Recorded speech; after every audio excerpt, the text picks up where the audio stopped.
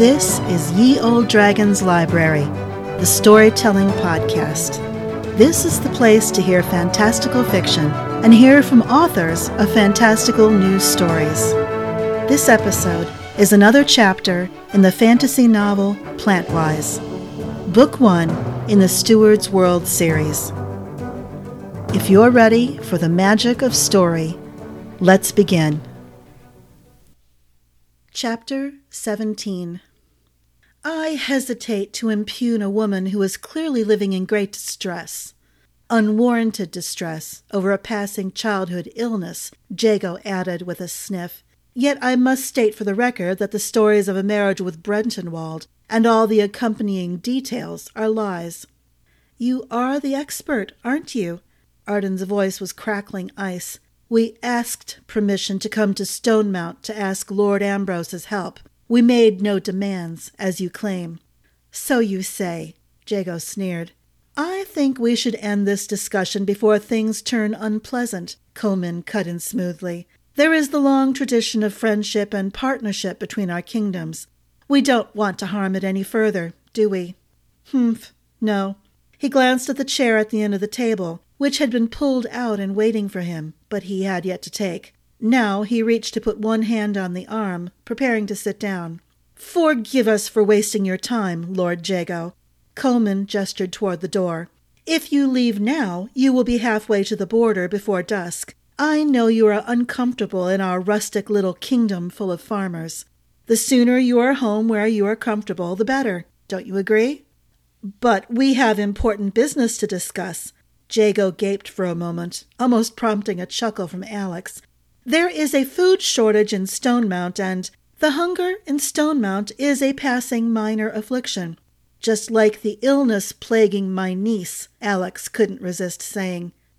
He waited for Jago to recover from that setback and retort the hunger was real, as pervasive as Rilling's many old friends and other spies reported. Jago must have sensed their anger, ready to burst the tight restraints they held. If he realized that they wouldn't give him what he wanted, no matter what he said, or if he was afraid, it didn't matter. Swallowing loudly, visibly, the man backed out of the room, bowing just barely deep enough to be politically correct. Comyn hurried to slam the door closed before anyone could react and ruin their minor victory. We must act before they accuse us of trying to starve Stonemount, the old counselor said. I know. Alex's leg ached, just like it did when the winter storms got worse. He sighed and rubbed at his face and wished he could go to bed, but it wasn't even noon yet. Send patrols along the borders, and tell the people anyone who wants food may come to Westerland. But no nobles, no soldiers. Let Maddox feed his loyal followers. He thought he saw a flicker of satisfaction on the old man's grave face. Comyn bowed to them both and hurried to obey this new order. Alex watched his sister a few seconds, wondering when she would break.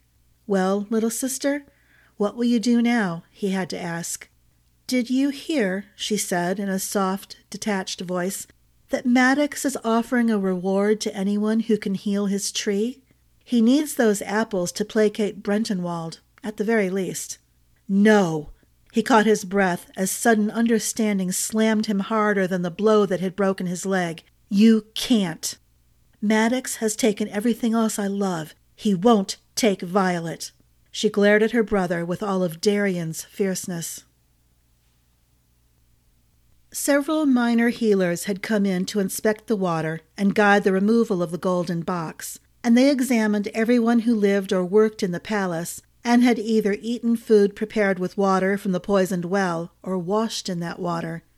Everyone had showed faint signs of being poisoned, but the healers were able to reverse the damage.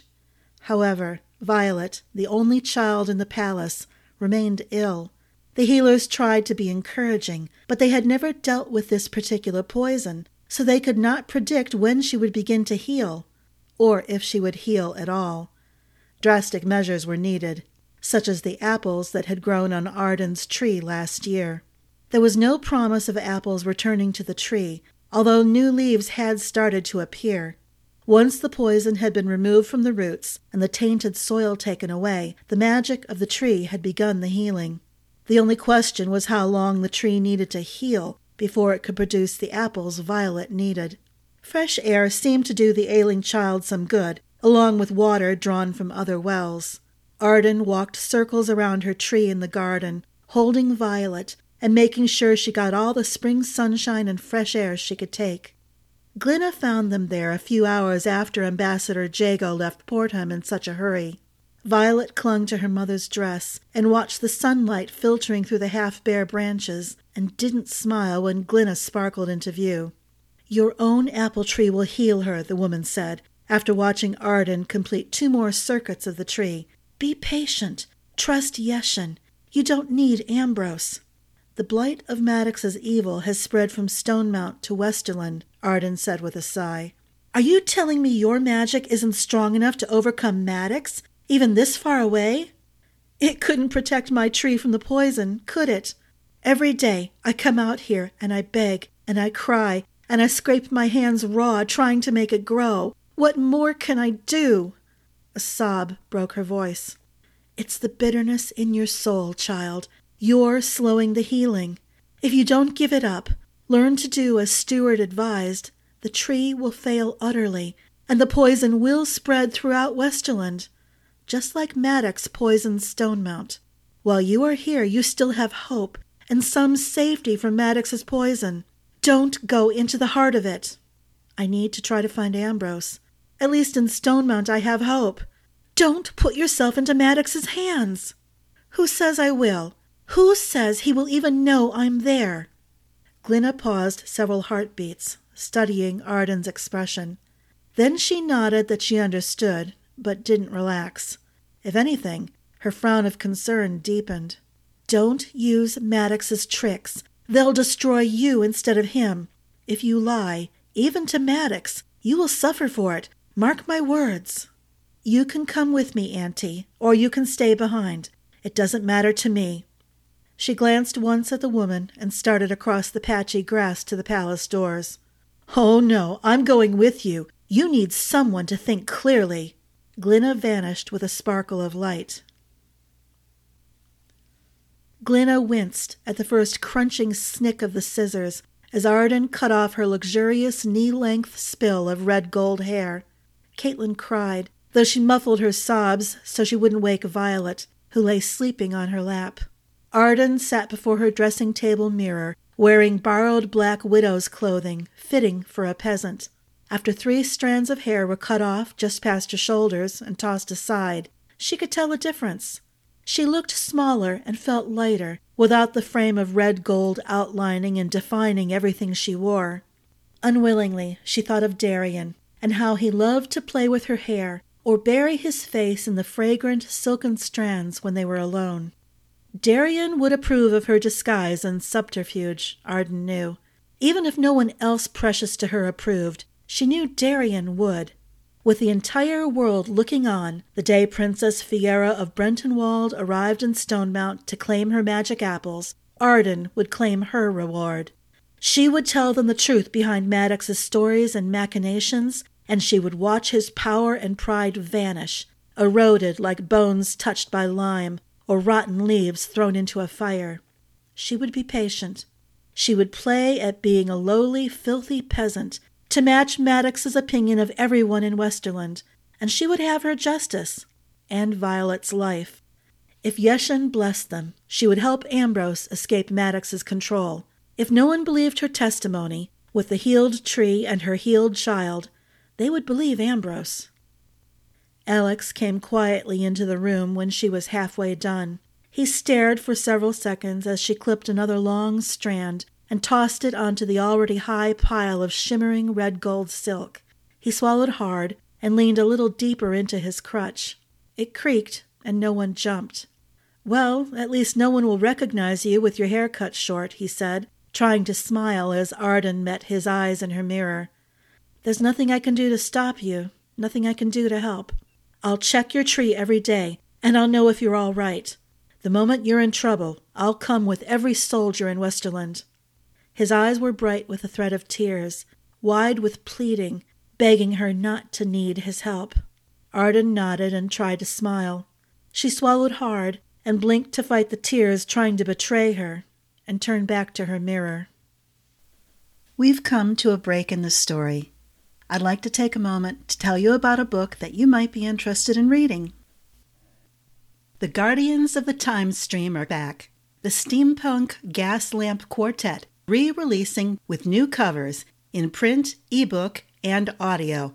Look for the entire series, starting with Odessa Fremont, then The Blue Lotus Society in September, Sanctuary in November, and Music in the Night in January.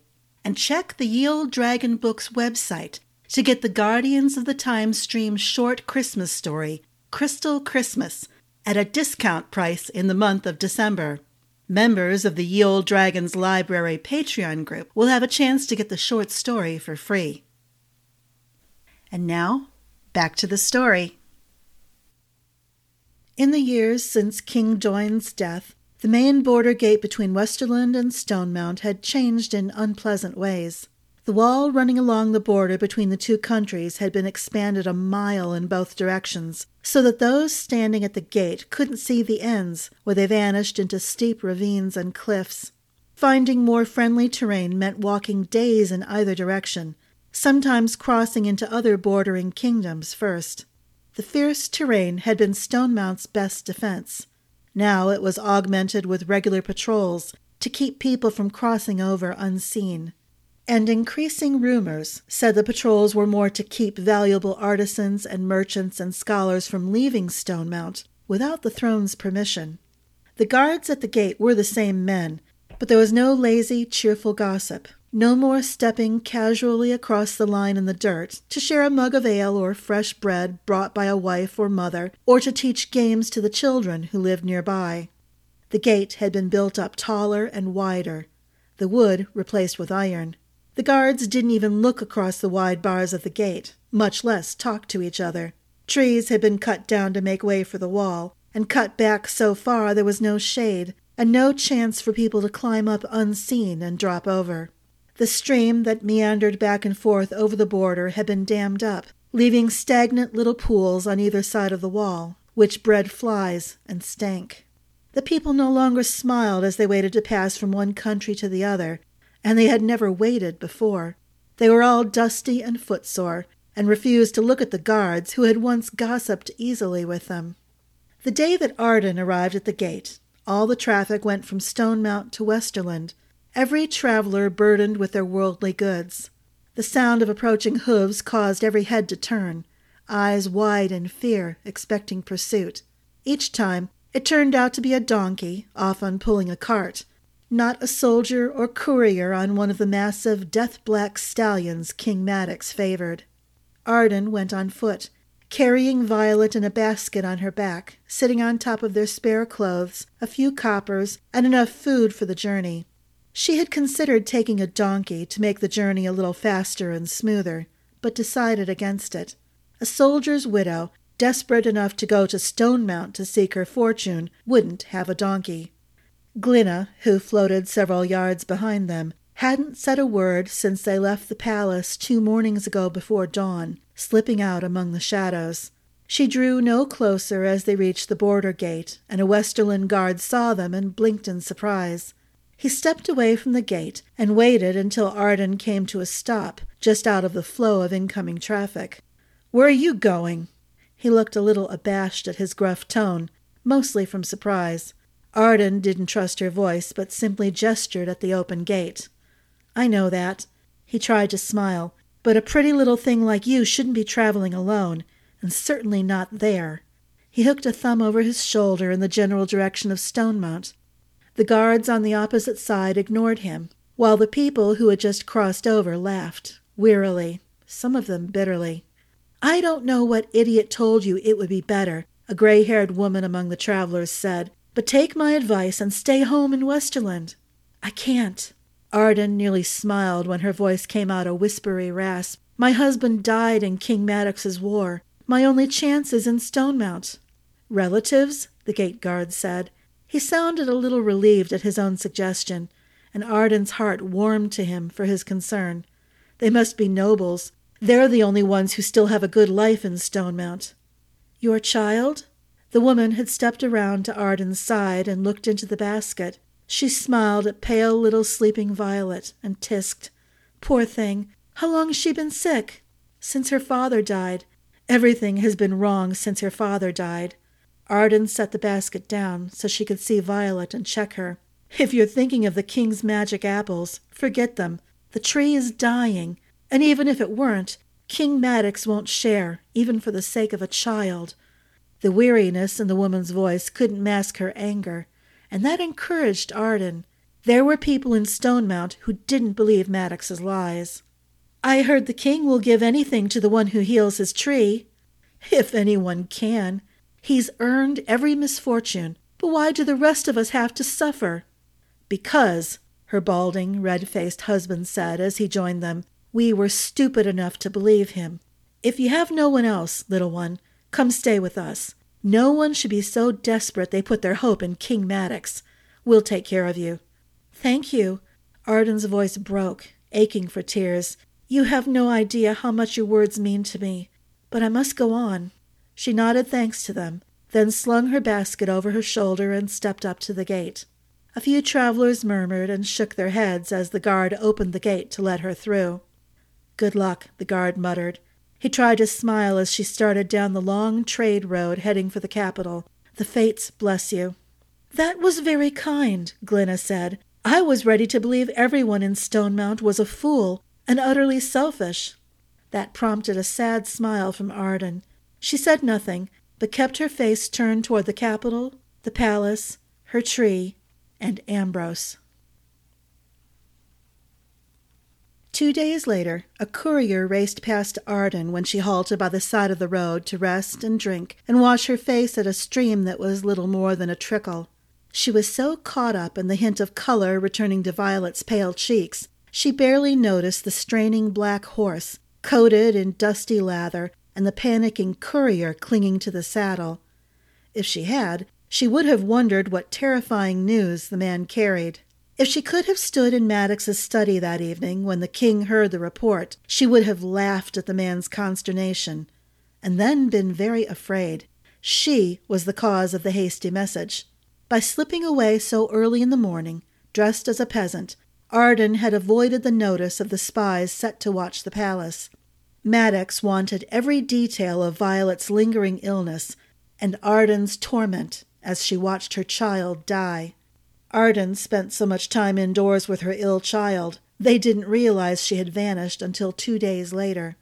The page boy who stood before the king quaked in his boots as he finished reading the message aloud. Maddox, Jago, Clancy, and Bathan sat frozen for several seconds after the boy spoke. Maddox grew alternately white, then red in reaction to the words.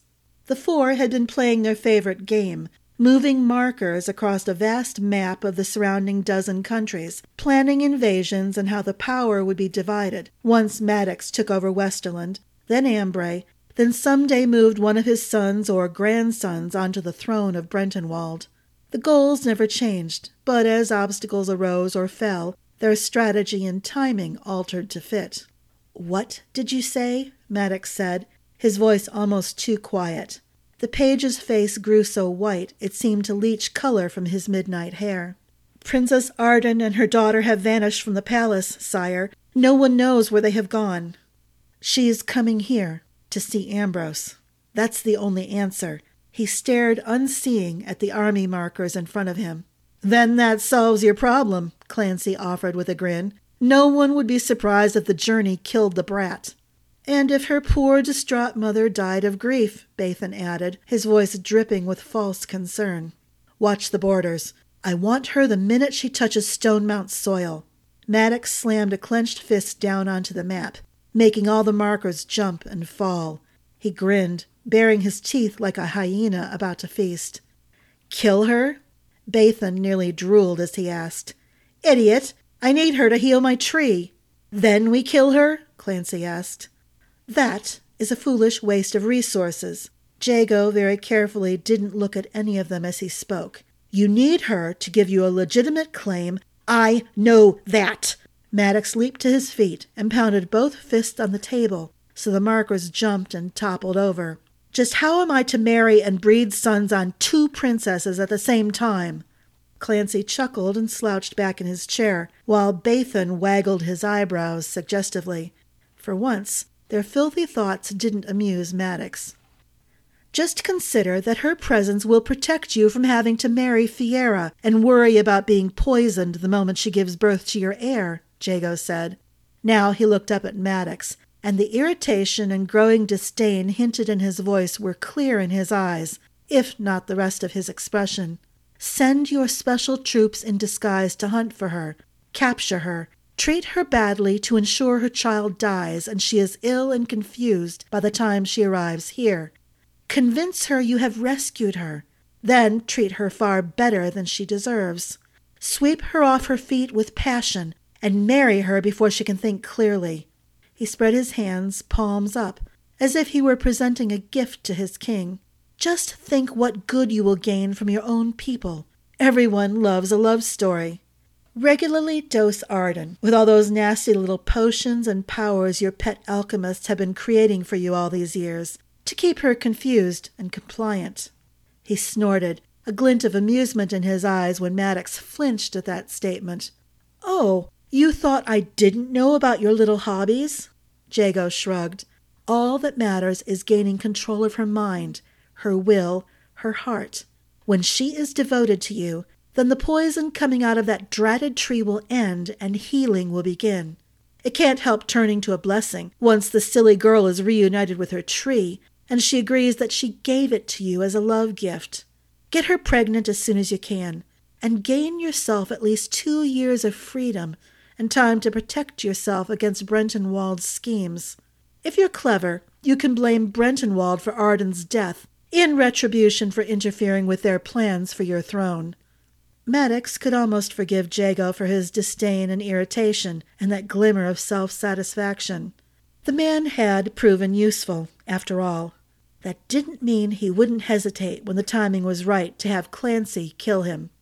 He had promised Clancy he could do it, after all, and a wise man never broke the promises made to useful, loyal allies. We're already at the end of today's chapter. I hope you enjoyed yourself and you're eagerly looking forward to the next episode of Ye Olde Dragon's Library.